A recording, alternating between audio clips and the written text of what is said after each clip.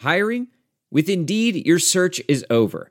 If you need to hire, you need Indeed. Indeed is your matching and hiring platform with over 350 million global monthly visitors, according to Indeed data, and a matching engine that helps you find quality candidates fast. Ditch the busy work. Use Indeed for scheduling, screening, and messaging so you can connect with candidates faster. Listeners of this show will get a $75 sponsored job credit to get your jobs more visibility at Indeed.com/match. Just go to Indeed.com/match right now and support our show by saying you heard about Indeed on this podcast. Indeed.com/match. Terms and conditions apply. Need to hire? You need Indeed. Well, hello there. It's Walt Harris here with another Panther Rants podcast. It's Thursday. We're close to the weekend. And, some more interesting news came out today. So I figured, why not just do this all, get it done, so I'm not doing this Friday. Although I'll probably retweet it on Friday as well, but...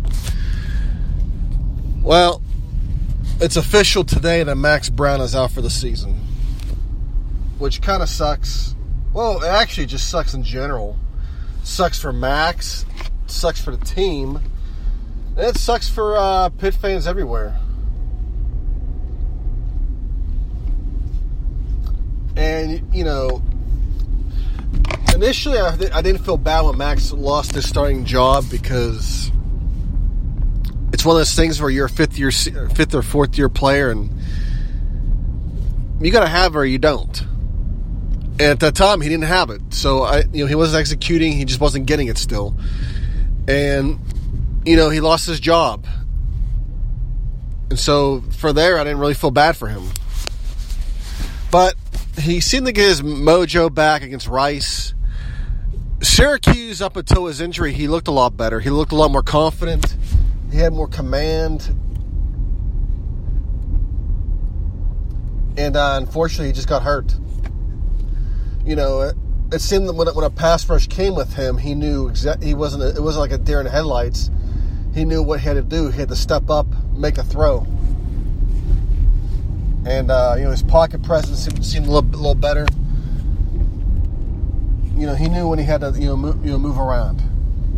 I mean, he wasn't the most mobile guy on the planet. But he was making it work at that, up until his injury. So, it sucks because on top of having really no running game, because we just can't, the offensive line has been good, and when it looks like it has a decent hold, our backs just can't hit the hole like they should. I mean, it takes Jordan Whitehead to be put in the game to actually get a rushing touchdown. Although, Quadrolson at the end had a nice run. But now we're working out Phil Campbell on that unit. So, what's next for the quarterbacks? Well, we got Kenny Pickett and we got Ben DiNucci. DiNucci has shown some flashes. I mean, he's very mobile. Is it the answer? Probably not. He made some throws. I mean, there's some throws that could have been picked off. And he has thrown some bad picks. And then, of course, you have Kenny Pickett, who made, his first throw was a completion at the end of the game. And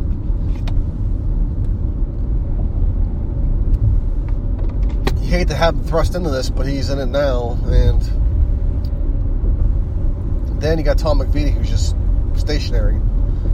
He's nowhere. So you wonder what goes through his head, or he's just, gonna be patient and wait out the process. Don't jump to conclusions.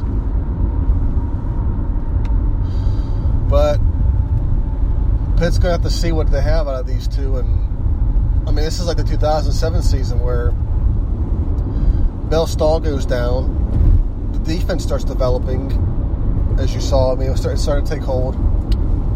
Especially that defensive line at the time.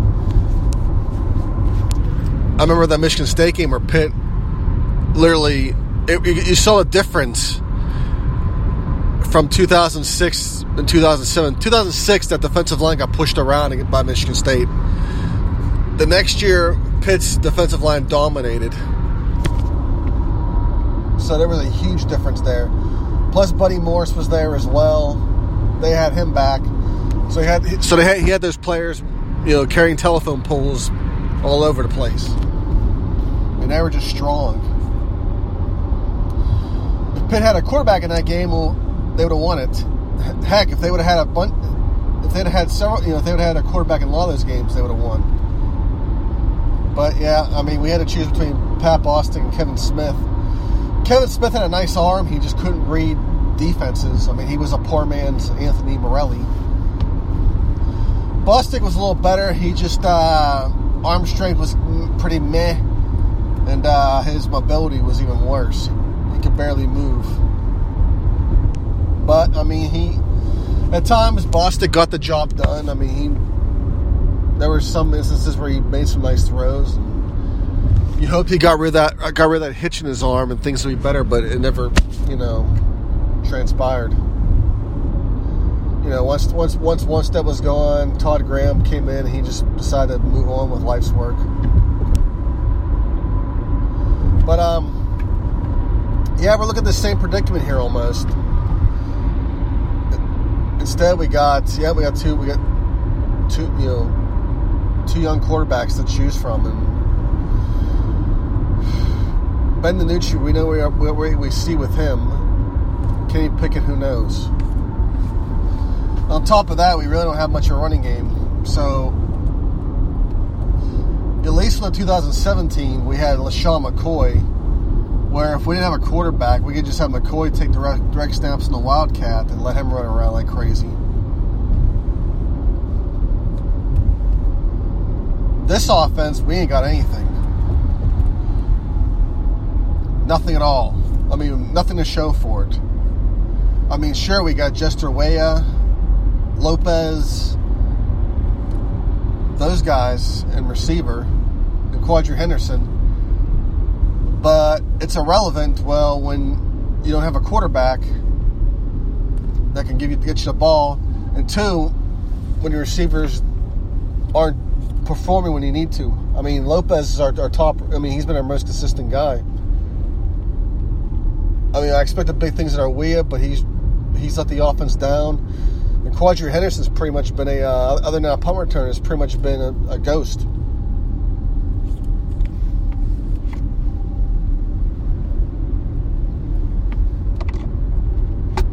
So, very disappointing. Defensively, it's taking a hold. Dane Jackson's getting he's getting a lot of love, which is good.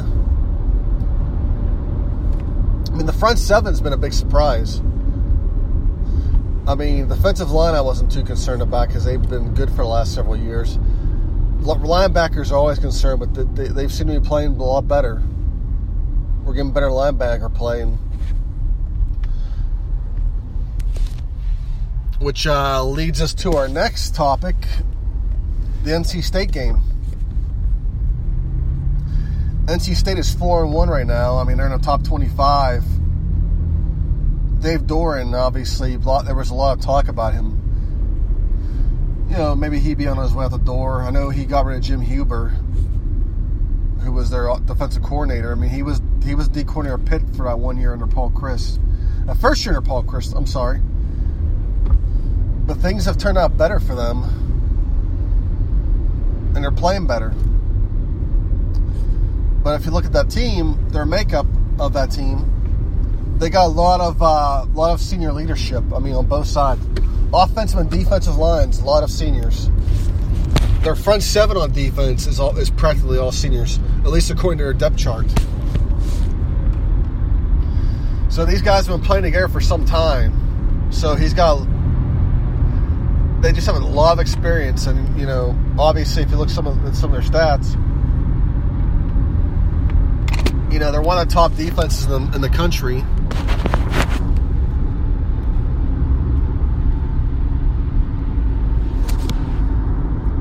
One of the top defenses in the country. Rushing defense, they're in the top 10. And it makes sense because their front seven is practically all seniors, and they're playing really good football. Passing game, passing defense, they're near the bottom. They allow yards passing, but you got to figure they just played Lamar Jackson and in Syracuse as well. Lamar Jackson, Louisville, and Syracuse. Syracuse loves to throw the ball, as we all know and witnessed. And Lamar Jackson, he's a Heisman Trophy winner. But that secondary doesn't have a lot of experience, and obviously the key for Pitt would be to throw the football. But it doesn't help when you have who you have under center. And it's not to say that Kenny Pickett's horrible. He was supposed to be redshirted, and we burned his red shirt for one pass. So we don't know much about him. I guess we may learn something this week if Ben DiNucci plays horrifically bad. I mean, if anything for DiNucci, this is an audition for him. This is the show. I mean, he's pretty much given the keys of the offense now. It's now up to him what he can do. I mean, this is it. And if he can't do it, then, well, I don't know what to tell you. Hold the clipboard and get your college degree. Or transfer somewhere else where you'll get playing time. But obviously the key for this game would have been for Pitt to throw the ball. But one thing to realize is that NC State's red zone offense isn't all that good. At least according to what Athlon told me. And of course also NC State's coming off a big win, so letdowns are possible. Which is true. Anything can happen. They're riding a big wave. And Pitt's not really that good of a team. So maybe NC State will, ghost walk through this one. And maybe Pitt will have a chance, but it's not really looking good. Obviously, a key for Pitt would be to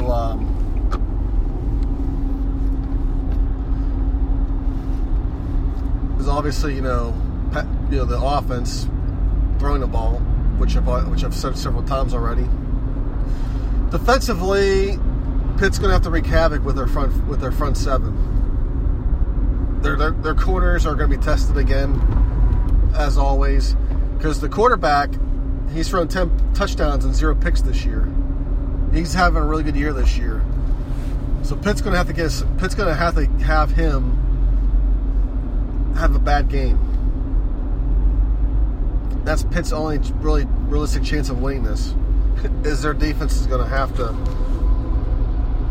make him have a really bad game, make him ghost walk, because that's the only way they're going to get through this.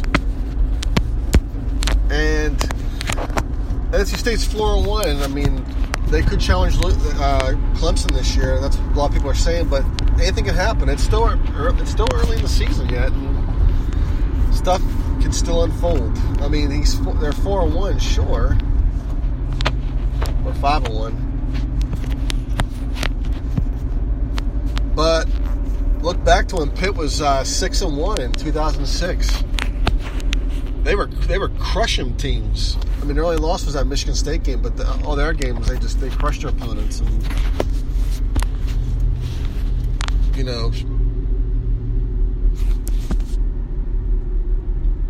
then the meat of the schedule came up and everything unfolded.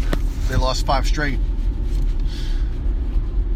They were 6-1 and they played Rutgers, and Rutgers had a big year that year, and Pitt, it was a close game, and then Pitt pulled within 3 points, and then of course Ray Rice pulled off that big run, and that deflated Pitt, and that was that. Pitt would drop, and then the next game was South Florida. Mac Rothy comes out of his shell, and they dropped that game.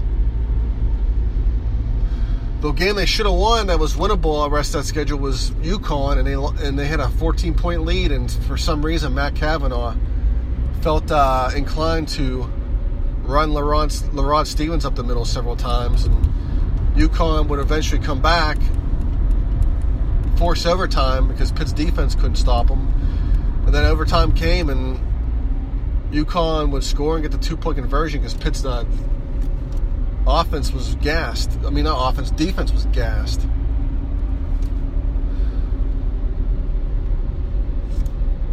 I'll never understand why we lost that game.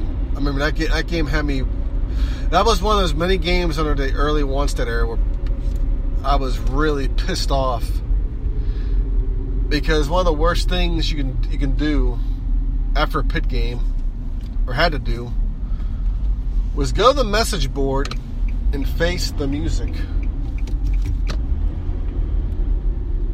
You had to go face your other message board posters, and of course you had the trolls from other message boards making fun of you, laughing at you. And that's when all the banning came out. Now we just have Twitter, where now you log in and you have to see things. I mean, I used to follow a bunch of my rival. I followed a bunch of people from rival schools, and I ended up unfollowing a lot of them because I just got tired of it. Usually I have thick skin, but I think after several times I just got sick of it.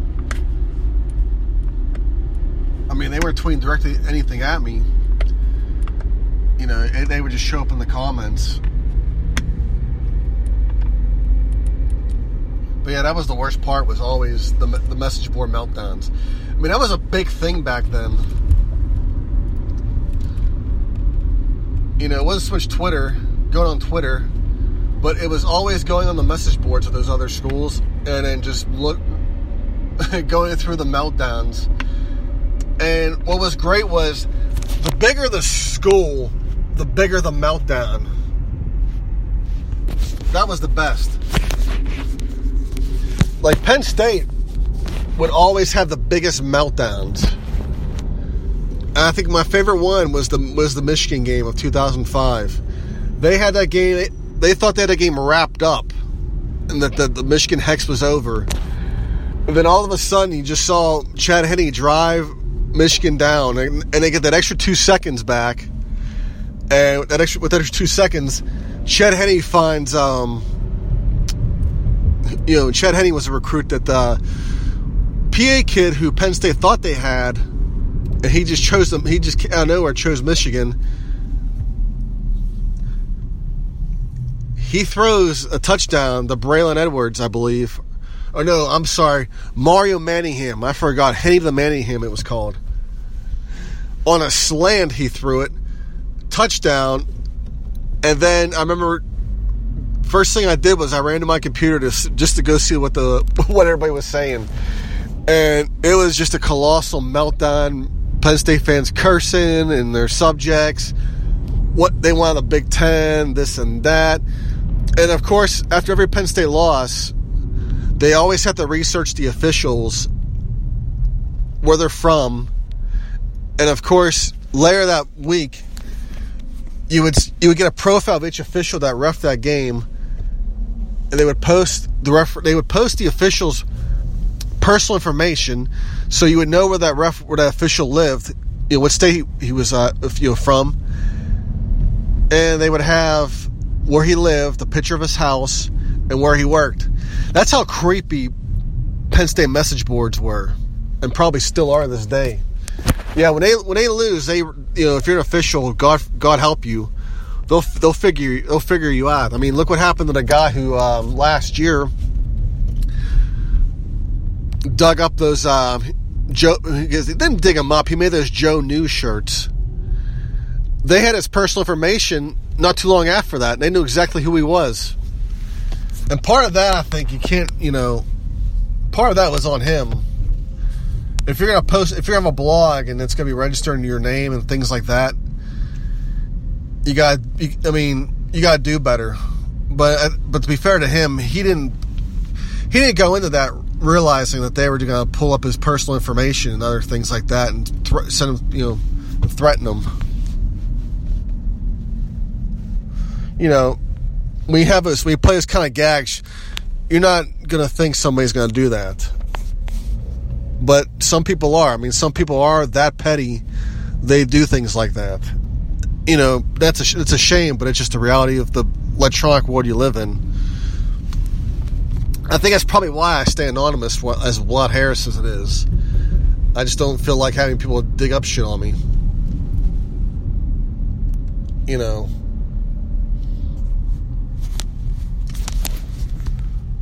But getting back to subject,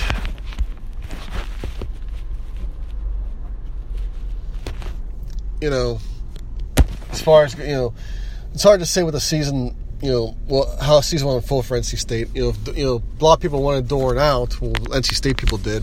Now all of a sudden he's a darling, and anything can happen when the season unfolds.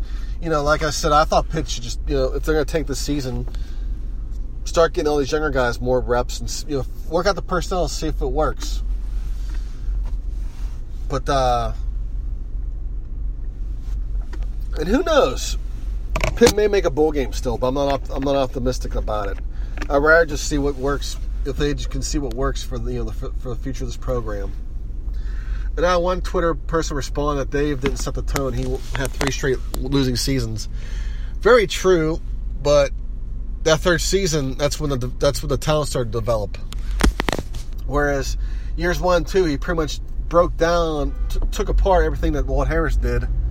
You hear the honking. I guess people aren't going fast enough.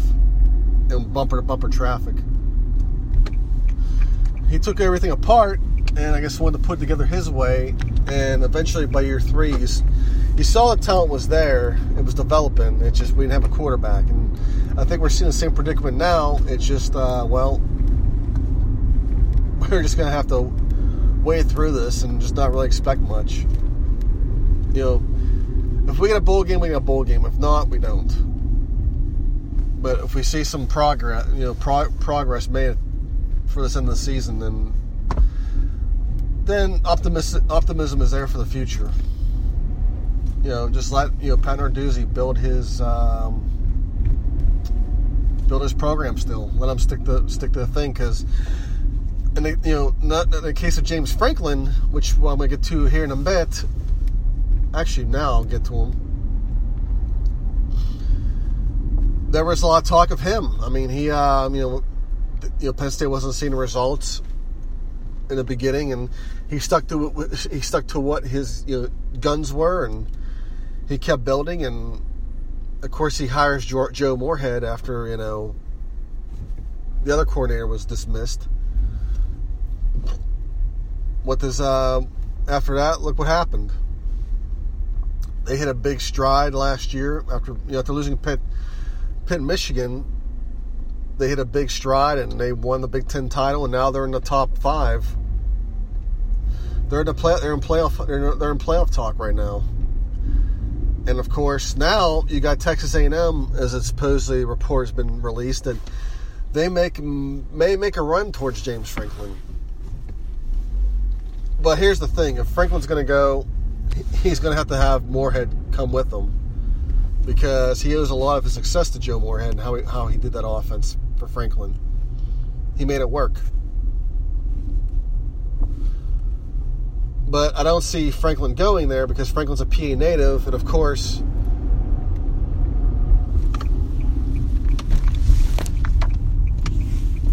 being a PA native, obviously the job that you want is the Penn State job. That's the job you take and you're set for life. Being a Pennsylvania native, football coach. That's the job you want. Because pretty much you get a 100,000 plus seat stadium, rabid fan base, lots of money coming in. You get all that. They're, yeah, I mean, sure, it's quote-unquote a football culture, but a lot of these big-time programs are football cultures. They love their football, and they're going to put a lot of money towards it. Because, I mean, that's what brings in revenue. That's what attracts students to come there. Does a lot. Pays a lot of bills. But, the only thing James Franklin would get with Texas A&M would be just a lot more money. That's it. He'd get more money, and that's it. Because he would get all that oil money.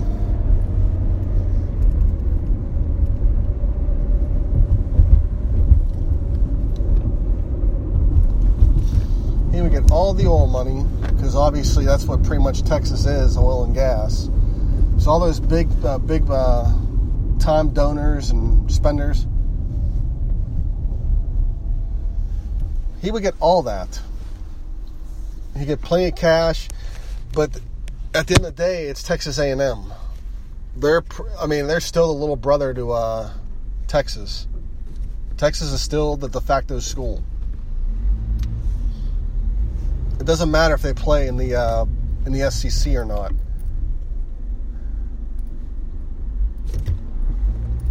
It's irrelevant at this point. Until Texas A&M makes some noise, let alone win, contend for that conference. It doesn't matter that they're there, that they're in a better conference. I mean, anyone could go join a better conference, but if you're not doing anything in it, then who cares? Texas is still that school. Texas still got the money. They have their own network.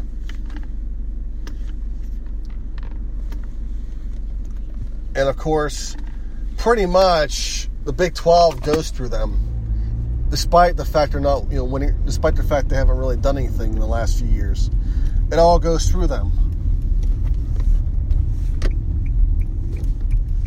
Everything goes through Texas. So if they leave the conference goes with them pretty much.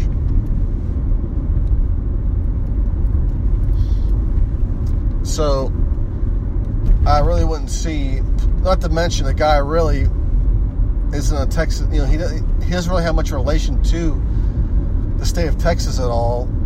So pretty much it would be like a Matt Rule type situation where he's going to hire a lot of Texas guys with Texas contacts. Well, not a lot of them, just a few.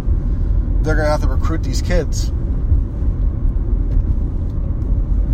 And I just don't see it being that type of a fit for him. It's a bad fit if you think about it. But if he wants to get paid, if he wants more money, by all means, go get paid. But I just don't see that happening. I think he's going to be. I think Penn State would pony up the money to keep him, but he just signed an extension as well. So I'm sure other things will happen because Penn State, they're obviously going to put more in their football programs now that Paterno's gone. The old guard is gone, so now they're gonna throw their money wherever they land for football. So that ends that. So I'm gonna close out this podcast. Score prediction for Pitt, NC State.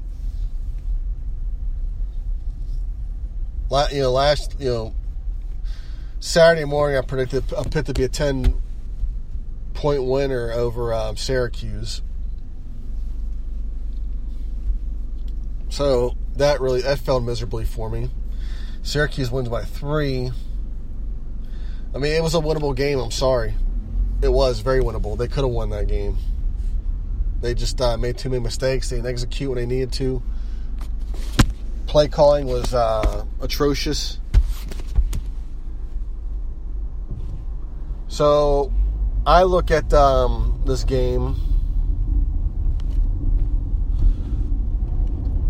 well, there's not much to look at it, really. Pitt's going to just lose this game for the most part. And it's probably won't be pretty either. I mean, I saw Athlon. Athlon had NC State winning by 20 points, which is very, very generous of them. So, and it makes sense. But I say NC State by 24 points. You know, I'm looking at 31-7 for NC State winning this game. So we'll see what happens. But at the end of the day, hell to Pitt. Bye.